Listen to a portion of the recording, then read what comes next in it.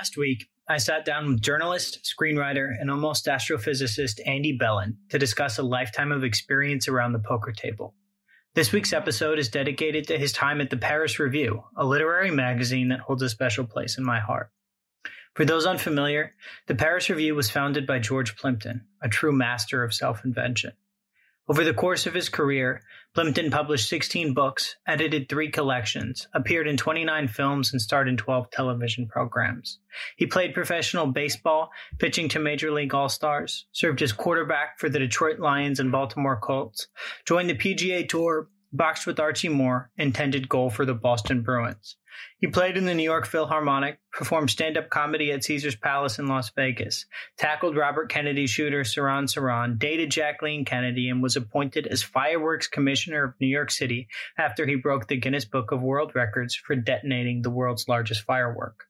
He also, of course, founded and served as editor-in-chief of the Paris Review from its inception in 1953 until his death in 2003. Andy Bellin had the great privilege of working hand-in-hand with George and other terrific editors like Elizabeth Gaffney, Daniel Kunitz, and James Linville. This week, I'm delighted to present you with some behind-the-scenes footage of life at the Paris Review. I read an interview with you, I think it was an interview with you where you sort of whimsically commented about how you bullshitted your way into a job at the Paris Review as a technology editor or something. How did you get mixed up with George Plimpton and the whole Paris Review crowd? So I had been working, I don't remember if it was some environmental organization, and then I had gotten exposed to writing for the first time because I had studied physics and astrophysics and really saw my future, or the only possible future, as something that was related to the hard sciences. But particularly in those fields, they become so esoteric as you move up that, like, you know, it gets to a point where like 40 people on Earth know what you're talking about, and it's a fairly lonely existence. So I sought some sort of application of science that had, you know, more intercourse with the world. And it just kept letting me get exposed to other aspects of things. And then instead of pursuing hard science, I sort of started writing about science. And then I ended up having to write something. And this is a testament to my Dalton education, but like I hadn't taken a writing class since 10th grade. And there I was 24 years old. And I was like, I don't know what I'm doing, but I really like this. Yeah. So the advice I'd gotten from a friend was just immerse yourself in the world. And I think by that she meant, you know, read as much as you can, go take a class, learn this. And, you know, huckster that I am, I was like, oh, I'm just going to fake my way into this. Yeah. So I had reached out to a couple of friends in publishing, and it turned out that the Paris Review was looking for somebody to sort of bring it into the 21st century. What is this, late 90s, early 2000s? This is 92, 3, something like that. Yeah. And they didn't have the internet. It was 10 years later. There was no internet. There was early. This was early. This was when people were like, "Can you tell me about the internet?" And that was literally the line that I used on Plimpton when I got an audience with him, and I said, "The future." How did you, at a cocktail party? No.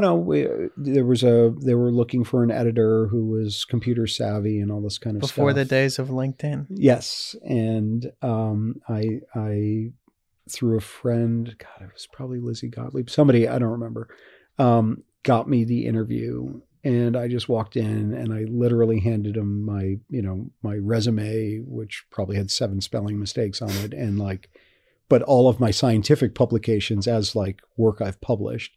Right. And he was just kind of laughing. And I was like, the future of your magazine, Mr. Plimpton, is the internet. Yeah. And he went, good God, man, you're hired.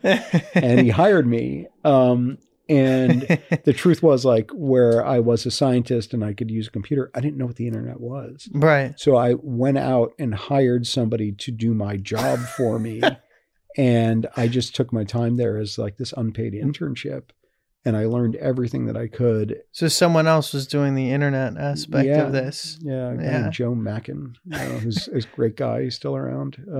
Well, you were just under the tutelage and mentorship of the of great George. editors there. Well, not just George. I mean, George was sort of very, very much upstairs in his ivory tower, but like the editors there were the smartest people I'd ever met in my life. Who'd you work with? A woman named Elizabeth Gaffney, who knew everything about everything. A great guy named Daniel Kunitz, who's like a brilliant editor.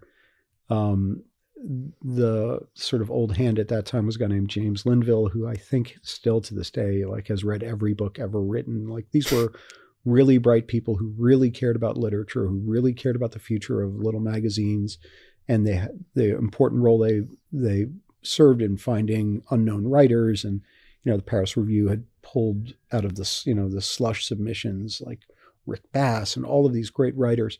I just read a short story. The Legend of Pig Eye Reeves, the boxing, sure. the boxing one. I think that was in the Paris Review. I don't remember, but the review, I mean, the stuff that they have published and discovered is extraordinary. So these magazines that were running on fumes and goodwill and reputation, hell of a trio. Fumes, goodwill, and reputation. Making absolutely no money, and were in perpetual peril. It felt like you were fighting the good fight, and I was there just to learn from these observing people. And sponge. And I learned a lot. I made a ton of stunning, like colossal blunders that to this day, like still I cringe. I'll walk down the street and just like go, probably should have got you fired, but there was, I mean, if not for the good graces of Elizabeth Gaffney, but there was like one of my first assignments was to copy edit something, and I don't remember. It was somebody's interview. Might have been like it's probably like Ted Hughes or something. Yeah. And he referenced the Edmund Spenser poem "Fairy Queen," and there it is written in type F-A-E-R-I-E, and I grab out my fucking red pen and circle, and I'm like, "That's not how you spell fairy," and these poor people had to pull me aside and be like, Andy, like, you don't know what you're doing. So there was a real like, load, shoot, aim kind of thing that I was doing. But I ended up being sort of a productive member of the community, and I did serve some purpose with, helping the technology aspect of it. And in the meantime, I became very close with George, and George took a liking to me, and I eventually admitted my my con, and that I was an imposter, and he found it comically charming. And then, of course he did. Asked me to write hilarious. something, and then I wrote a short story, and he was like, good Lord, man, this is terrible. And then asked me to write something else, and it was in the first person. He was like, you actually write this very well. He was like, you should write about yourself. Yeah. In the same way that he does. Yeah. And then he said, what do you do? And I said, I don't know, I play poker. And he was like, and then he got me a gig writing an article for Esquire, right, to write about an underground poker club, and that turned into Poker Nation, and that was the beginning of my career. It's interesting. Were the offices? It was run out of his apartment on Fifth Avenue. Right? No, on 72nd in the East River, 541 East 72nd. It's the last building. Did he live there as well? He lived in the second and third floors, and the Review's offices were in the basement. Right. First floor and underground basement or first floor? It was first floor, so there was an office where the editors sat, and then there was a basement where all the interns and yo-yos like me sat. Yeah. And I actually had an office. Like I was the only one with an actual closed door office, and it was the meter room. What made you so lucky? Because it was like filled with asbestos and nobody else wanted it. Oh, like, fair. So, or maybe a special office for the technology. Yeah. Specialist. So that was my chair. But it was glorious. I mean, it was, that was the golden age. Was it as lively and I wouldn't use the word disorganized, but I've seen the pictures, I guess, of people running around the office. It was exactly as you picture. It was fairly disorganized, and it's funny because I did say like the magazine survived on goodwill, and the truth was like when we answered the phone there, we didn't say Paris Review, we answered the phone Plimpton office. Yeah, because two of the staff members who were paid by George as his personal assistants, but They were Paris Review editors. And, you know, when we were fighting for a short story, you know, Tina Brown would publish a John Updike, you know, Updike's got a new short story, and Tina Brown calls and says, I'll pay you $25,000 for it. And then Plimpton has to call Updike and say, I'll pay you $100, but I'll throw you a hell of a party. Yeah. And that's how we survived. And everything was like, you know, just like spitting gum wrappers, because George was the spokesman for Macallum. So all of our parties only had scotch. Yeah. Right. Like there really wasn't a bar. It was because George would get it, you know, 6 cases of Macallan, and that's what we would serve. Right. So we were always broke, but it was just fighting the good fight. Right. I mean, there was no better way to learn the business by being like, your job, Andy, is to solicit advertising, edit copy, read the slush, take out the garbage. Like that was, it was the all, you know, all on the cards. Yeah, it was just the best. It was just the best. And I'm, you know, and it's embarrassing because other people were actually really good at the literary aspect, and I didn't know anything at the time. But, you know, I've hope I've made amends. But how did George get himself appointed as Fireworks Commissioner of New York? What was that about? So I think that was largely an honorary title. It's funny, I can see his book right over there, Fireworks. George was absolutely he was fascinated by fireworks. Oh, the fat man thing, the chair and he turned into, not that he wasn't always, but like he turned into a child around fireworks. Just like jumping up and down. He couldn't control himself. He loved them so much. Yeah. And it was like my first week at the Paris Review, and most of the editors had gone off to some estate of some friend of Plimpton's in Lake Como. And casually? And they were doing something there. I don't remember what it was. And randomly over the lake, somebody started shooting fireworks. And the story goes, I wasn't there, but I think Kunitz told me the story that George, like after, 18 scotches and everybody's hammered, he hears these faint pops, and George knows these are fireworks. And he kind of looks up, and you see this sort of the lights flickering off the lake. And George apparently popped up in the middle of the night, dead of night on Lake Como, and just starts running towards fireworks because he can't control himself, and tripped over a lawn chair and this and that. And like my first meeting with George day one was when he came back from Lake Como. And it was like his arm was in a sling. His face was like, had scratches all over it, because he was such a child around fireworks that like his personal safety did not matter. Like if he could get to the fireworks before they stopped, he was going to get there. So George was, a bit of a celebrity, and I think somehow ingratiated himself with the Grucci family, who were the people who used to sponsor the fireworks. And in New York? In New York. For what? For New Year's or something? 4th of July. Yeah. And George, being George, talked them into naming him Fireworks Commissioner of New York. Interesting. Andy, final question here. Who is George Plimpton to you? So my youngest son is named George, and George Ames Farish Bellin and George Ames Plimpton. I named my son after George because forget just the sort of literary prowess and the editing and writing 30-something books. George was, and I'm sure this is an antiquated term that's probably not appropriate to use, a Renaissance man, like a Renaissance person, however.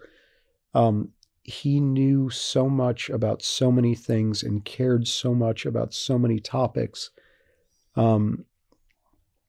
that he was inspirational on like 9 different levels, right? Just being around him, his breadth of knowledge, his concern for the earth, his ability to help other people. We would be walking through an airport, and some random dude would spot him and be like, oh man, you're George Plimpton. And this was not a guy that you were going to spend your day with.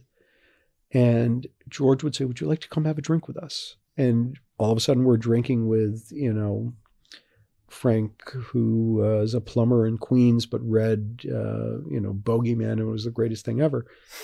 And so George was a mentor. He was inspirational. And it's funny, like I was only there a couple of years. Like a lot of guys knew George better than I did, but I loved him. He got a tremendous kick out of me. But there were all of these lessons to be learned just from observing him. It's like almost at a poker table where you're trying to figure out who's who. Like George, the way I write is very much an homage to George because he never took himself too seriously. Like there was not this, I know he's always sort of equated with the sort of gonzo journalists and stuff, but like he did not take himself seriously. Yeah. There's a great line in Shadowbox where he was like talking about his prowess as a fighter because he ended up fighting Archie Moore. Yeah. And he said, I was born with something called a sympathetic response, which means that whenever struck, I begin to cry. And it was just, that's who he was and how he lived his life. And I don't know, there was also the internship program at the Review was very important. The fact that George was such a caring person that he could never fire anybody. Yeah. So like, even when he found out I was an imposter, he promoted me. So I was like, he promoted me to a position that I couldn't do much damage basically, but he couldn't bring himself to fire anybody. Right. So I feel like there were examples of how to live one's life that George either intentionally or unintentionally presented to all of us at the Review, and some of it stuck. So I don't know. George was somebody who meant the world to me, shaped my life, whether he meant to or not, by giving me the opportunity to present myself as something I wasn't, but then challenged me to learn to become the thing that I had faked that I was. Right. And it was, it was the most definitive experience. Yeah. Andy Bellin, thanks so much for coming on the show. Thanks for coming, man. I appreciated it.